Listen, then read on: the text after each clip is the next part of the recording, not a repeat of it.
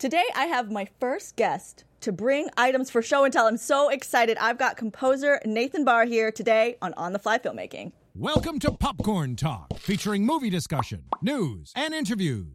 Popcorn Talk. We talk movies.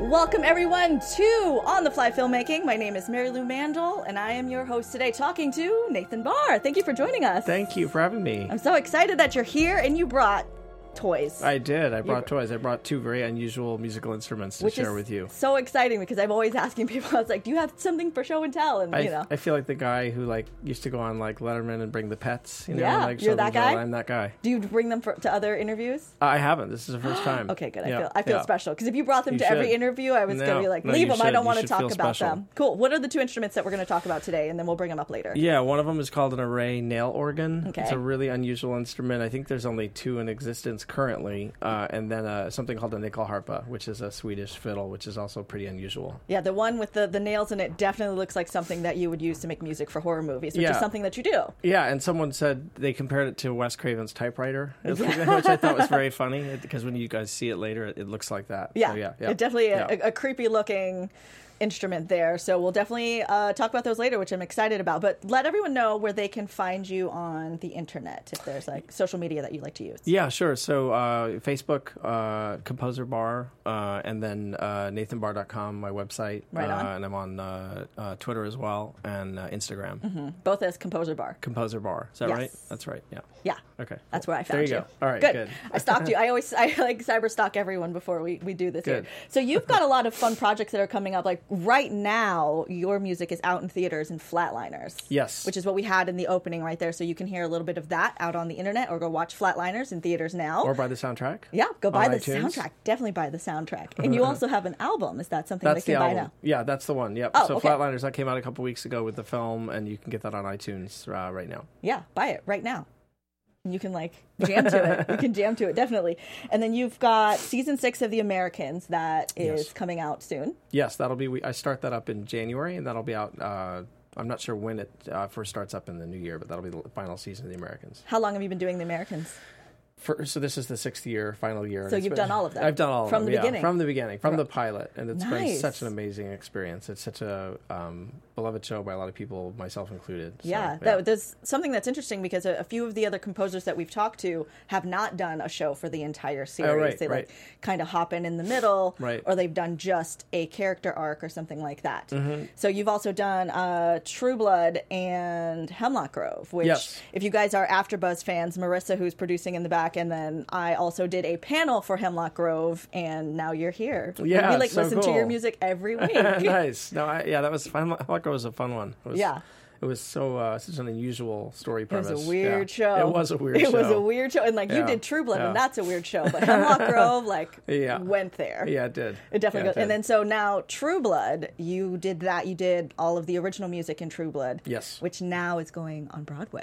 Yes. Which is so exciting. Very exciting. Yeah, that was a journey that started probably about in 2000. Actually, in 2008 was when I first thought about, I wonder if this could be a musical. Mm-hmm. My writing partner for songs, Elizabeth Scott, and I wrote a song called Take Me Home in season 1, where Sookie's eating pie, her grand's pie, after the funeral. Mm-hmm. And I just had this moment flash where I was like, oh my God, this would be really interesting in a musical. And so we've spent the last 4 years preparing a presentation for HBO and Alan Ball, which we gave last June, a year and a half ago, and they really loved the direction, and so we were sort of given the green light to move forward with that. And so it's as anyone who knows musical theater, it's a long process. Yes. So we're well along the way, but we have a ways to go. So. Are you working on story as well as music?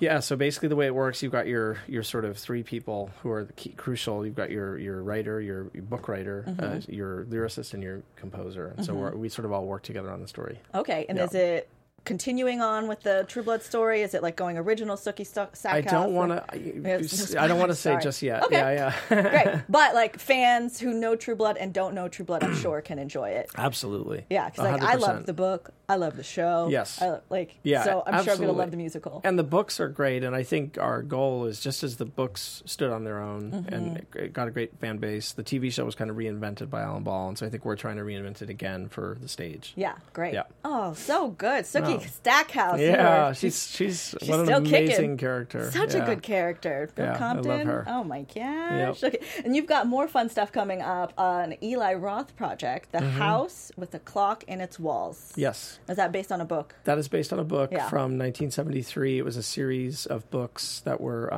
I guess, very popular at the time, and I think there's still a lot of fans for them. And so Eli's directing that. It stars Jack Black and Cate Blanchett and Kyle MacLachlan, and it's a PG horror movie, which should be very interesting for Eli, can he do that? Eli and me. Yeah, exactly. So that's going to be really fun and unique, and we're going to be recording that here in probably in May. And then it comes out in September of 2018. Okay.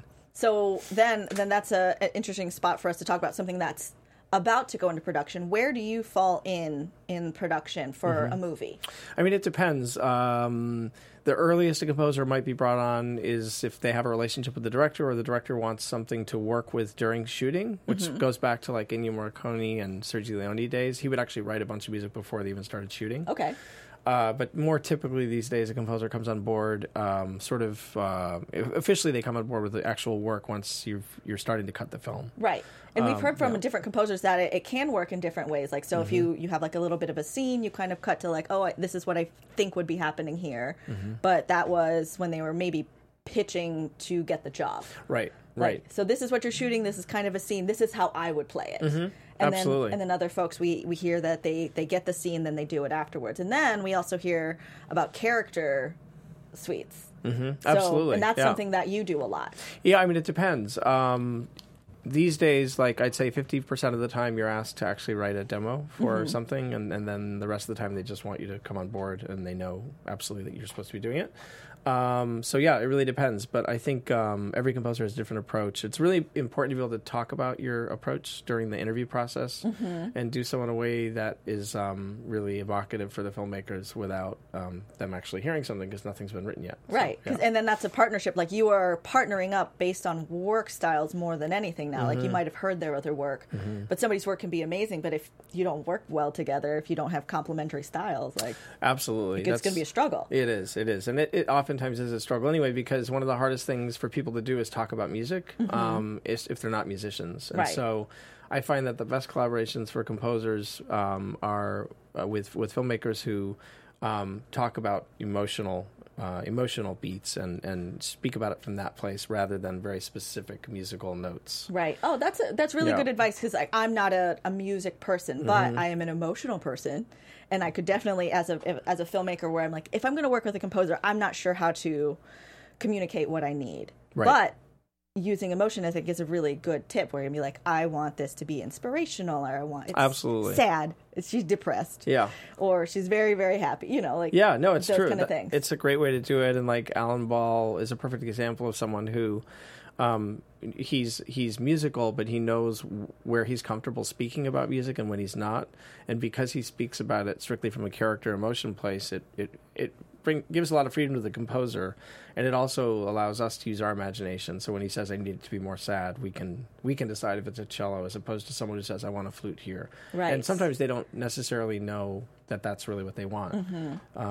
So that can be more complicated. The communication style is so important. Right, because they might have heard a flute in a sad song, right, but that might not be what you need for this thing. Right. Like, there's probably something better. Right, yeah, totally. Like, some people said, like, piano, let's stay from piano because it's sad. Well, I mean, that's one way you can play a piano, but so I think it's just more like, we don't want something sad in this moment. What a great tip. Communicate with emotions with your composers. That's great. Go. And then even if you're on the music side, ask your filmmakers to communicate with emotion. And that's something that I think in the filmmaking process, probably everyone along the line can understand that, because that's a human thing. Like, music is a musician thing, and like photos and video are like these people, but emotions are human. Emotions totally, are universal. And I think it's the same probably with cinematographers. Like, a director may not know a lot about lenses or cameras, and you just tell them sort of what vibe you want something, or what look it needs to have. So it just seems to be a really great way to start the conversation. Yeah, I think that's wonderful advice. So you worked with Alan Ball, you've worked with Eli Roth. I want to go back to the beginning and talk about how you got started on your path in music in the entertainment industry. Yeah, so I came out here in '96, and I was just sort of running packages around town. at a production company, and someone showed me a job advert that said prominent Hollywood film composer seeking driver/assistant, and they got like 1,000 driving resumes, and then they got a couple of composing resumes, and I was one of the resumes, and I went in not knowing who it was, had the interview not knowing who it was, and I heard like this voice bellow upstairs, and it was Hans Zimmer. Yeah. And so so I he narrowed it down to 3 people, and we each went in and met with him, and I guess he and I hit it off best. And again, when you're looking for an assistant, I think you want to find someone you're comfortable with spending a lot of time with. That's kind of the most important thing in a way. Yeah. Everything else can be learned. So I worked for him for 8 months. And it was an amazing experience. It was like being thrown in the deep end of the pool. I didn't even know what I was looking at when I walked into a studio. I had so much gear everywhere. Right. And if you guys don't know yet, you should look up Hans Zimmer. If there's any movie music you've ever heard, it's probably him. Exactly. It's probably him. So what was he working on at that time when you were working with him? We jumped right into As Good as It Gets. Okay. And then he was finishing up Prince of Egypt. And then he was about to go on to Thin Red Line. Right on. And he was kind of helping out on Armageddon. Yeah, so all the movies. Busy guy. All the movies. Yeah, very busy. Cool. So then how did you transition out of being that assistant into your next gig? Yeah, so when I was there, one of his other assistants, she had a boyfriend at the time who was working for one of the top agents for film composers, and she slipped him, unbeknownst to me, some music I'd written in Hans's studio, which he would generously let me do, and then he started to represent me, and we got a film right away, and so I left, and then over the next couple of years, I started to do more and more films, and then went on from there. And I think any composer can attest to, like, we all like need to get anointed by someone who's like has a really good career going. And so for me, that was really Alan Ball. That was sort of Eli and Alan were sort of the ones who, once I started working with them, that was sort of a jump start on the career. Yeah, and were you aiming to get into this horror type genre? I love horror. Yeah, you know. So yeah, great. So I mean, I was aiming to just do anything with visual media and music, and so it ended up being a horror, which is I love horror. So yeah, I see kind of every horror movie that comes out. So. Or most of them. Yeah, and there's some really, really good ones out there. Yeah, there are. You recently saw It. Yeah, I saw It. Yeah. And I think some of the best ones over the past couple of years are like It Follows, and The Conjuring was really good. Yeah. The new Annabelle creation I thought was really scary. So it's kind of a cool time. There's some really interesting horror films being made. Yeah, and then horror films, I think, really... the music plays a lot into the storytelling. Absolutely, where like all films do, but horror specifically, because like it can be a long silent scene, but the music will create the tension because what makes things scary is the tension. What's going to happen, and like musical cues and things like that. So I don't know, music for horror movies. Absolutely, I think it's super amazing. Important. Yeah, for sure. And it also like allows. I think that genre allows for like an incredible amount of experimentation, which you can't necessarily do, say, in a romantic comedy or something. Yeah, it's you can sort of sky's the limit with a horror film as long as it's scary. Have you used any weird kind of instruments for horror movie tons stuff? and tons and tons. That instrument I'll bring up later is one of them. So I use that in Flatliners first. Okay. But I've used all sorts of weird things. And, what's the weirdest? My shower. I have a glass shower. Okay. And I sampled myself running my fingers down the glass when it was wet, and it came up with this really weird screechy sound. That's neat. That's probably the weirdest thing.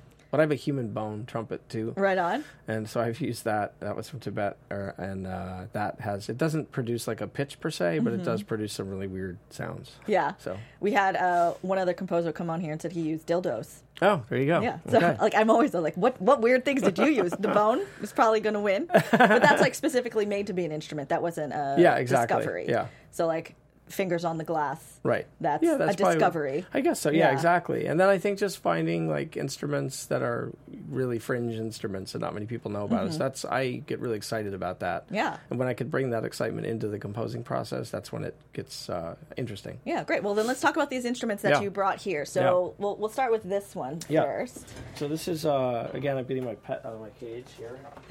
Like that. This is a nickel harpa. Nickel harpa. Yeah, and it's it's kind of like if a violin and a hurdy-gurdy had children. This is the instrument they would produce. Okay, so I know what a violin is. I don't know what a hurdy-gurdy is. So a hurdy-gurdy is an instrument. I started using one about 20 years ago because it's basically an instrument with a wooden wheel that gets rosined, and it plays some drone strings, and then on a hurdy-gurdy you've got the similar keys. So these keys basically press the strings.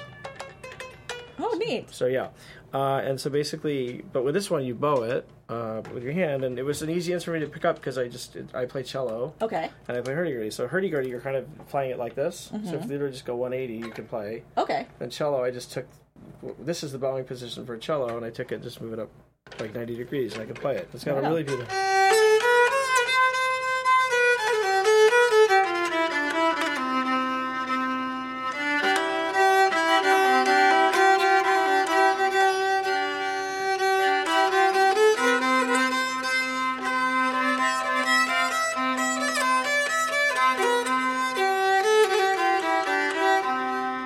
That's awesome. Yeah, it's got a really cool sound, and it's got a very open sound because it has all of these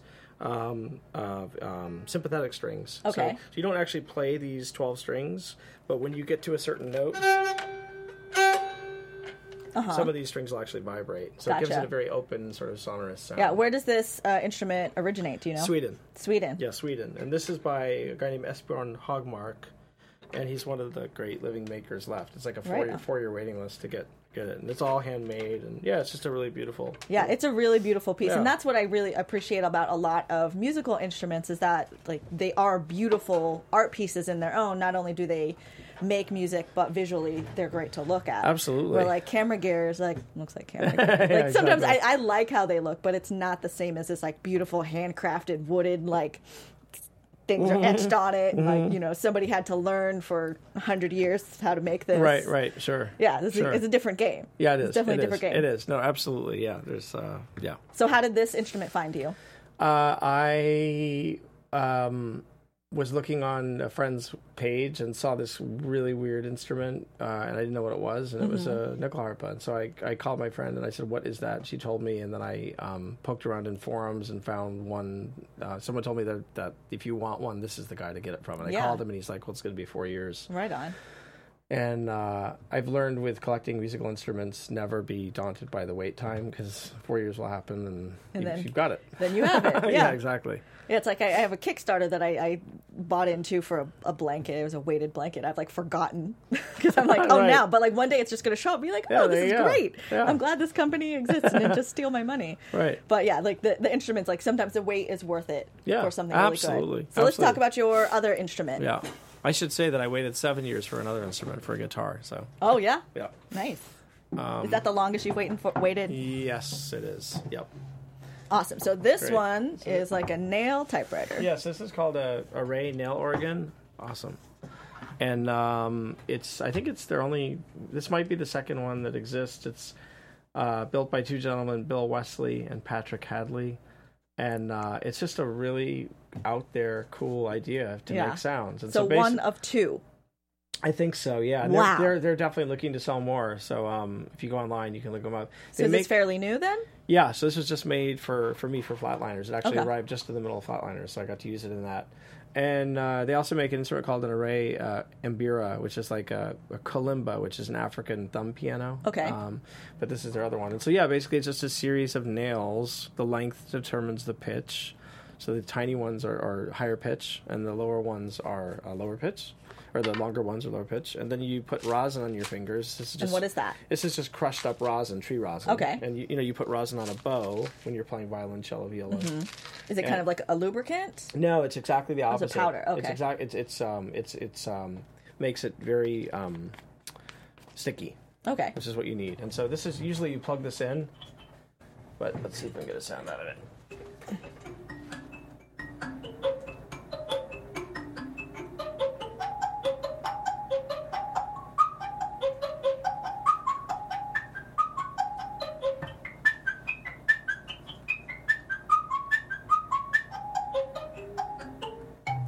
That is trippy. Yeah. That is so much fun. Yeah, it's really cool. And I used it like in Flatliners quite a bit as sort of like a ostinato thing in the background. And it has just a really cool sound that you can't quite identify, which I like. Yeah. May I try? Yeah, absolutely. Yeah. So here, just put, just stick your finger like in there so that you do it. Yep.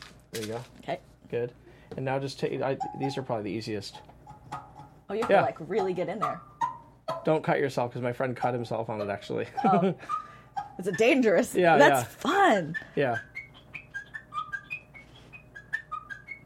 Yeah. So then how is it different here to here? It's some of the pitches are the same. So they're laid out F sharp, C sharp, G sharp, D sharp, A sharp. So they're just laid out in fifths. So it's like kind of like laid out like a steel drum a little bit. That's neat. And yeah, it's really cool. It's kind of unusual and so this, because you had not played it before, because there's only one other that exists, did you have to learn on the fly? Yeah, exactly. Yeah. And it's I'm sure if someone devoted the time to it, you could become very virtuosic with it. Yeah. I sort of approached it in a way that I was able to actually play at the time, because I've never played it before. Yeah. And so that's kind of how I found the best way to use it. And then how did this one come to you? This one came to me, I do a lot of like just poking around and looking for weird instruments, and I don't even remember. I just saw this on YouTube somewhere. Yeah. And I thought, what is that? I just saw it. And then I went online, I looked, and I called the guy, and I said, I really want that. And he said, all right, we'll build one. That's so neat. Yeah. Yeah, it's cool. And it's called, I actually should ask him. I don't know what it's called, an organ. I mean, it looks like organ pipes, even. But I did have a friend come in and really cut himself really badly. Yeah, so there's like blood on here. Yeah, like, there was. Now it's a horror movie instrument for sure. And now you can see why it looks like Wes Craven's typewriter. Yeah. I just think that's so funny. That's so neat. Yeah. Awesome. So cool. I'm sure you'll find more and more fun instruments. Thank you, Kyle. Thank you. Yeah, thank you so much for bringing that, because sure. I love show and tell. Good. And it is a very weird sound, and I do like exactly what you said, where it's something kind of, you'll hear it and it's not identifiable. Right, yeah, exactly. What is that sound? What is that? Yeah, that's what I get really excited about music, when I hear stuff that I just have no idea what it is. Yeah, which is how I felt a long time about a theremin. Yep, Somebody had taught me what that was, because I was like, what is this like weird like old horror movie thing? And then I saw somebody playing it live, and I was like, what is this sci-fi? It's out there. Weird instrument. Yep, and you said sci-fi, and it was used in a lot of sci-fi back in the 50s, and it was 40s, so neat. Yeah, it is. It's so cool. neat. Yeah. Awesome. Cool. So for creatives that are out there, what kind of things do you suggest? Like, you obviously are going out and like finding new instruments and like breaking the mold as to what is, expected of a musician. So what kind of advice do you have for creatives that are interested in this getting industry into specifically? it, like starting in it? I mean, I think the path that I see often as quickest to some sort of career is through assisting a composer. Okay. That's what I did. I have a lot of friends who did the same thing. And I think having the opportunity to work for them, just to see what it's all about, and then hopefully they start to ask you to write a little bit or do some percussion or whatever it is, and then that can turn into more.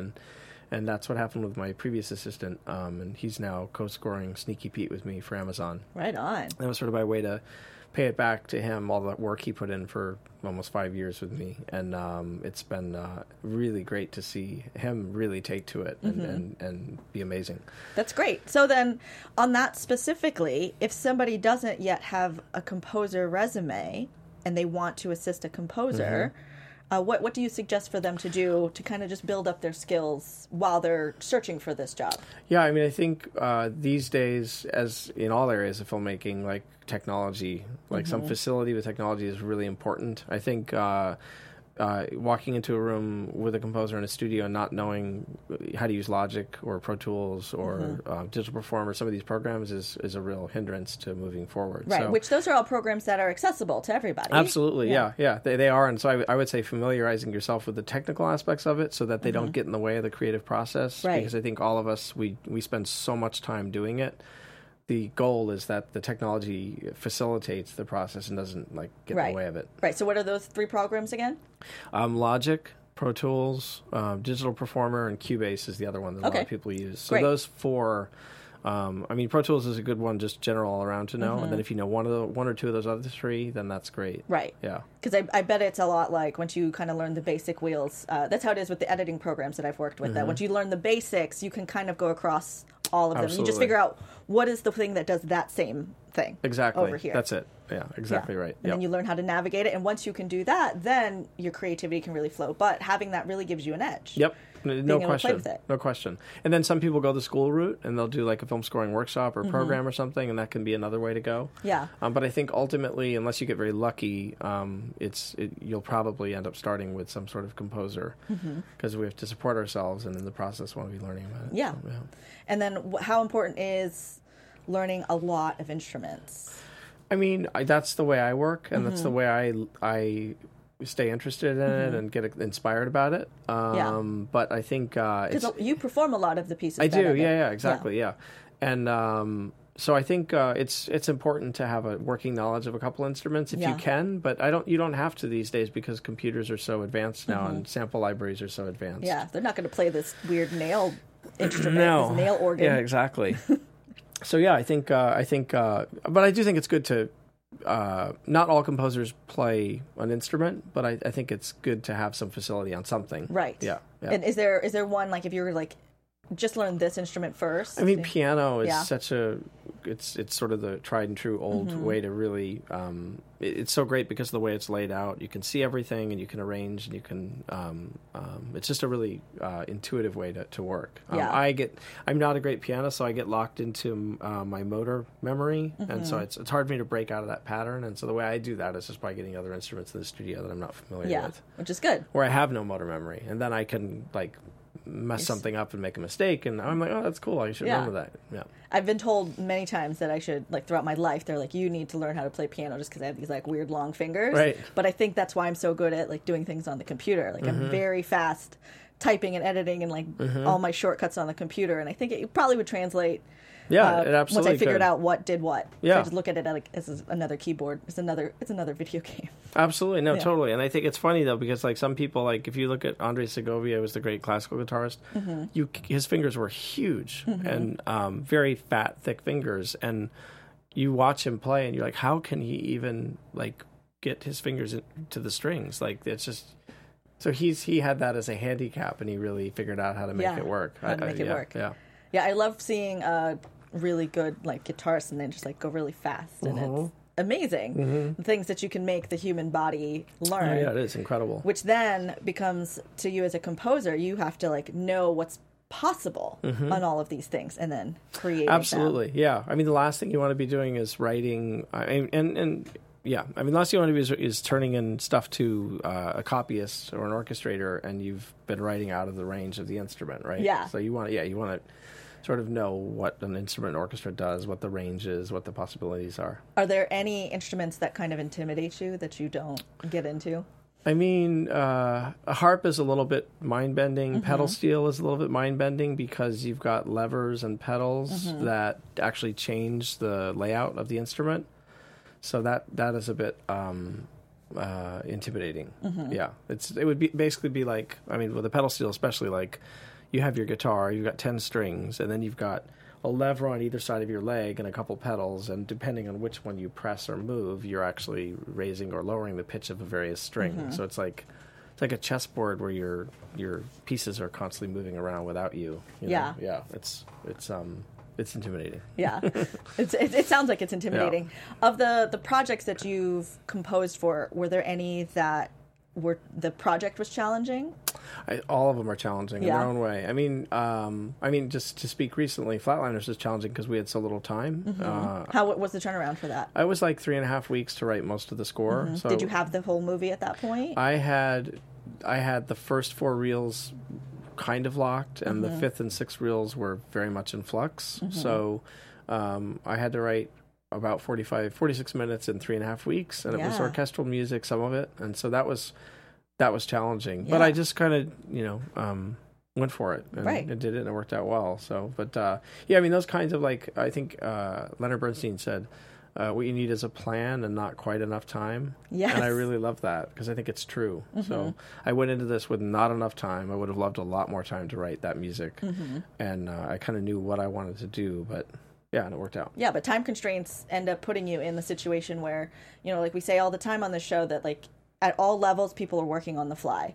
And, you plan as much as you can, but then your time constraints come in and you just got to go. That's filmmaking. Yeah, exactly. Yeah. Absolutely. Yeah. You just have to make it happen because, of course, you could work on something. You could take forever to work on something, but it might actually hurt the project. I think, and I had a film that I worked on over a year, and I can't say it's my best work. Yeah. And I don't think the filmmakers would say it was their best work either. So it's too much time. Is there something that you feel is your best or one of your bests? What you're super proud of? I'm proud of a lot of it. I think, there are quite a few pieces in True Blood and quite a few pieces in The Americans that are I'm proud of because they have a unique sound and they brought something unique to a show that was already really strong, and that's when you have a marriage of great things happening. Yeah, and what was it that made those pieces unique?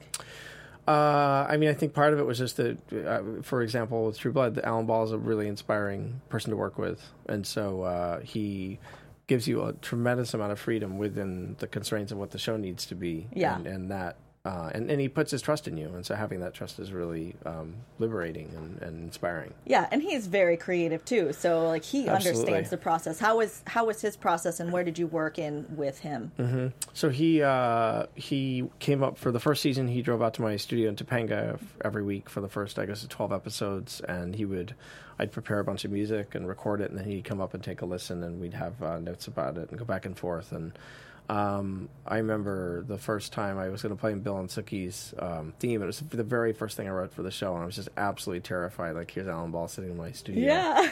And he listened to it, and he's like, I feel something for them beyond anything I thought was possible. So that's really exciting. So that's that's a very exciting moment. And so once he paid me that compliment and meant it, that made me feel confident enough to keep going. Yes. So, and really experiment. Yeah, and sometimes working with somebody who just gives you that oh yeah, you got it. Mm-hmm. Can just drive you. You can ride that compliment for so long. Yeah, and I think some people I know there are some big filmmakers out there who believe that you're supposed to thrash your talent and beat them down, and it's I guess for some people that works, but I don't. But then it's a bad experience. Absolutely, yeah, for sure. Right, because with these creative things, you can go and be the jerk, and maybe you'll have a very good product in the end, but everybody will be broken from it. Right. So what fun is that? Right. Absolutely. You want to do the best you can, but you're good to people, then you can work with them more often. No question. And you have then you have the opportunity of getting something better. And yet there are some big filmmakers out there who are just the opposite all the time. All the time. And somehow, their movies make money, and so they keep going. Yeah, because money drives the machine. Right. Unfortunately, yeah. But so it is. Yeah. So it is. So you were talking about Alan Ball coming to your studio. Now you're building another studio? I am. I'm building my dream studio. It's something I started picturing 20 years ago. It's 7,000 square feet. It's going to be in Tarzana area, and it includes a very beautiful, amazing piece of film music history, which is the Fox Wurlitzer organ. So it was actually an organ built for Fox in 1928 for their scoring stage. So it was used in The Sound of Music and The Day the Earth Stood Still and Journey to the Center of the Earth, and so all these great composers from Jerry Goldsmith to Bernard Herrmann used it over the years, and it's been an obsession of mine over the past 5 years. So the studio is literally built around this instrument, which occupies 6 rooms. And so I'll have a scoring stage. An instrument that 6 rooms. I'm sorry, that just sunk in. Yeah. That's so much studio. Yeah, so you'll walk into a threshold in the studio, and you'll close the door, and you're standing in a 2-story, musical instrument. So is this a warehouse that you have? It was an office building, and I just took out the second floor and created a big scoring stage, and then this whole section of this room is for the organ. And so it's even if people don't, everyone I think has an idea about what a pipe organ is, but when you get into the actual mechanics and the technology of a pipe organ, which is actually very old, it's the most fascinating instrument in the world. It's the loudest instrument in the world. It's the largest instrument in the world, and it's the only instrument you can actually walk into that I know of, more or less. That's neat. I want to come visit this thing. Yeah. So it's 6 rooms, but you took down the walls. It's not in 6 separate rooms, right? It's 6 separate rooms. Oh, it is 6. Yeah. So and that's on purpose. Yes. Okay. Yeah. You kind of have to see it to understand it, but gotcha. It's and it's all from the 20s. So you're literally stepping into this time machine of mechanical things and pipes. Where does the operator sit? Operator sits at the keyboards, which are out in the main room. Okay. So you're sitting kind of outside the instrument, and then and it's so anyway, I'm really excited to use that coming up in many film scores because it's got a sound way beyond what people think of as an organ, and it actually has like if you're sitting at picture an organ, and you have those little colored tabs all around, and if you hit the one that says piano, and you play, there's an actual piano being played by the organ. Wow. So it's like got such an incredible range of sounds it can create that are wholly unique. That's neat. Yeah. Wow. Yeah, so I can't wait to do like that. Yeah, you're gonna have so much fun with that. And then how does it record the sound? Now, because now I'm thinking like technically, what's the logistics of this thing? Yeah, there's like microphones everywhere. It's funny. You actually don't. You just want like a nice big room for it to play into. So I'll have a room that can have like a 60-piece orchestra in it, and if you put 2 microphones in the right place, then you capture the sound of the organ in the right way. And the amazing thing is, this Eli Roth film that I'm doing, actually, there's actual organ called for in the story, in the book. So it's like, what are the odds that I finish this studio and get to use it right away? Well, if it wasn't a write-off before, it is now. Yeah, that's right. Yeah, exactly. Awesome. So what else is in your studio?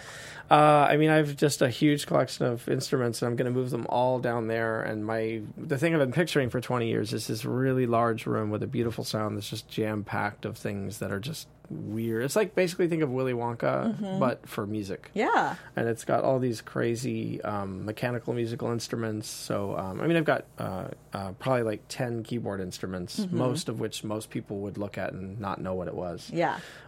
Built from the 1800s to the present day. Yeah, you're gonna have this like really fascinating playroom. Exactly. Yeah. Are you protective of your instruments? Do you not let other people play with them? I am a little bit, just because I've spent so much time and money and effort researching them. But I definitely once I feel like I've figured out what I want to do with the organ, I look forward to sharing that with other composers for sure. It's an instrument that was built to be in film and TV. So it'll be great to see it get back in. Yeah, exactly. And it's great that you're reviving it and giving it another life. Yeah, and it was sitting up in a garage in Reno, or in a warehouse in Reno, and it was just it was safely packed away, but it was just no one knew about it. Yeah. And so I kind of I wanted to do something unique with this studio, not just build another recording studio, and so I put out there my feelers in the pipe organ world, which is like that big. Yes. And some guy called me one day, and he's like, "Hey, I've got an instrument you're interested in." And he told me, I'm like, "Oh my God, yes." Yeah, so give that to me. Yeah, so I went up and saw it, and it's taken 4 guys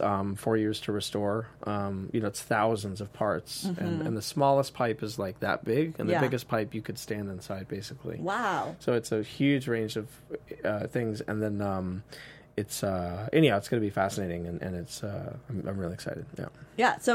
So this is like a perfect example of taking your obsession, your creative obsession, and you've made it into a career. And in your career, like that might not have been exactly what it was before, but you've taken all of that and built it into what you are. Absolutely. Yeah. Which is really great, because you could just be like, all right, piano, violin. Sure. And plenty of people, I'm sure, compose with just those things. Yep. But you seem very passionate about weird, like uncommon instruments. Yeah, I just get excited about it. Yeah. And I get excited about how anyone who makes these instruments, like if you look again, you have to come visit, when you walk through these rooms and see this, like it's just mind blowing, the minds and the excitement and the creativity that went into figuring out how to actually make these things. Yeah. It's just so inspiring. You just want to, you look at it and you're like, I want to make music with this thing. Yeah, because it's like that's what its purpose was, and sounds like that's what your purpose was also. I think so. So speaking of like your purpose, your creative purpose, do you have any advice just for creatives in general? Like somebody wants to work in a creative industry, they're not sure what to do. Just some words of encouragement. I mean, speaking to film and TV, my first piece of advice I give anyone is you have to live in Los Angeles for a time, I think. You have to. Yeah. Because there's so much, it's just every street corner you hear someone talking about a movie or script or something. Yeah. So I think that's super important. And then I think just being unique, I always say that. Like I think there are a lot of people who are just sort of redoing what's been done before, and you can have a big career doing that. It's fine. Yeah. But I love at least trying to be different, and in so doing, like it keeps it interesting for me, and maybe brings something new to the whole game of whatever we're doing creatively. Yeah. So yeah, because the people, whether it's painters or cinematographers, oftentimes the ones who are doing things where people are kind of looking at him like, what are you thinking? You know, those people oftentimes are the ones who change the course of that art, whatever it is. So, Yeah, do something a little bit different, because your thing that's different may be the thing, exactly like you said, that changes the game. Right, absolutely. So why not try it? Yeah, exactly. Yeah, you know, like if that, like whoever brought back to the theremin, like whoever was like, I got this weird, crazy instrument. Leo We're gonna put Theremin. It. Yeah. What's his name? Yeah. Leo Theremin. Leo's like, I got this thing. You yeah, guys. Exactly. Yeah, and I know everyone was like, wow, that's really weird. And, and today they're still going, wow, that's really weird. Yeah, but it's cool. become iconic. it like has defined like old school sci-fi sound. Absolutely, no question. Yeah, it was just some guy thinking about music in a totally new way, and it's still around all these years later. Yeah, I saw it was after Bowie had passed, and this guy was playing a live version of Major Tom on the theremin, and I was like, it's so appropriate. Right. It's so weird. It's exactly what needed to happen right there. It's very strange. So good. So everyone, make sure you go out and try new things. Yeah. And that thing that you're passionate about, you can work it into your work. Yeah. You know, you definitely can. Yeah, and I think the other thing I'd say to that end is, like, I think a lot of people try and imitate. I try and imitate, but in the process of trying to imitate, it comes out sounding like me. Yes. You know? And I remember, I think Paul Simon or someone saying, like, he actually starts out with Derek Walcott is one of his favorite poets. He starts out with his lyrics and then kind of just slowly replaces them with his own. Right on. So you'd never know by the end that it was started out as Derek Walcott. But I mean, it's such an interesting way to work, you know? Yeah. And I think that process is so interesting, and he certainly has a unique voice. So. Yeah. Because you're, like, everyone is we're all special snowflakes. Like, there's exactly. Like, whatever you put on it is still going to be different, even if you're copying, you know, like you're thinking about it in a different way. You're working a muscle, and then you work the muscle to make it your own, and then that slowly becomes your style. Yeah. That's it. Yeah, because I do that all the time. Like, the way that I learned how to do, like, photography and videography was just like, it's like, this is a thing that I think I can do, so let me go try that. And then just trying a bunch of different things, and then now I've got my way of doing things. Right. Yeah, exactly. And that becomes your style, and totally. And you're inspired by all these different folks, you know, and it's okay to take ownership of that, and also respect the artists that you have borrowed from. Yeah. Oh, for sure. Yeah, absolutely. It's all out there for our fun. Awesome. Well, thank you so much for sharing all of your information. Yeah, that was just fun. Yeah, you can definitely check out his work on Flatliners. You can get the album on iTunes now. Also, Americans coming out in January. Yeah, and that soundtrack will come out next year as well. Right on. So look for that too. Awesome. Then also Hemlock Grove. You can go back and watch that, and go back and watch the after show that we were on, if you want analysis of the show, as well as True Blood, which you can see on HBO. Great. And the musical. You got to get prepped for the musical. Yes, you do. All really good things. NATHANBARR.com. Yes. And Composer Bar all over the internet. Yes. Yeah. Anything else you want to tell people? No, I mean, thank you so much. It was really fun. Yeah, I'm glad you joined us. Awesome. I'm Marielou Mandl, your host. You can find me all over the internet at Marielou Mandl, and we will see you next time on The Fly Filmmaking. From producers Maria Menounos, Kevin Undergaro, Phil Svitek, and the entire Popcorn Talk Network, we would like to thank you for tuning in. For questions or comments, be sure to visit popcorntalk.com. I'm Sir Richard Wentworth, and this has been a presentation of the Popcorn Talk Network. Views expressed herein are those of the hosts only and do not necessarily reflect the views of the Popcorn Talk Network or its owners or principals.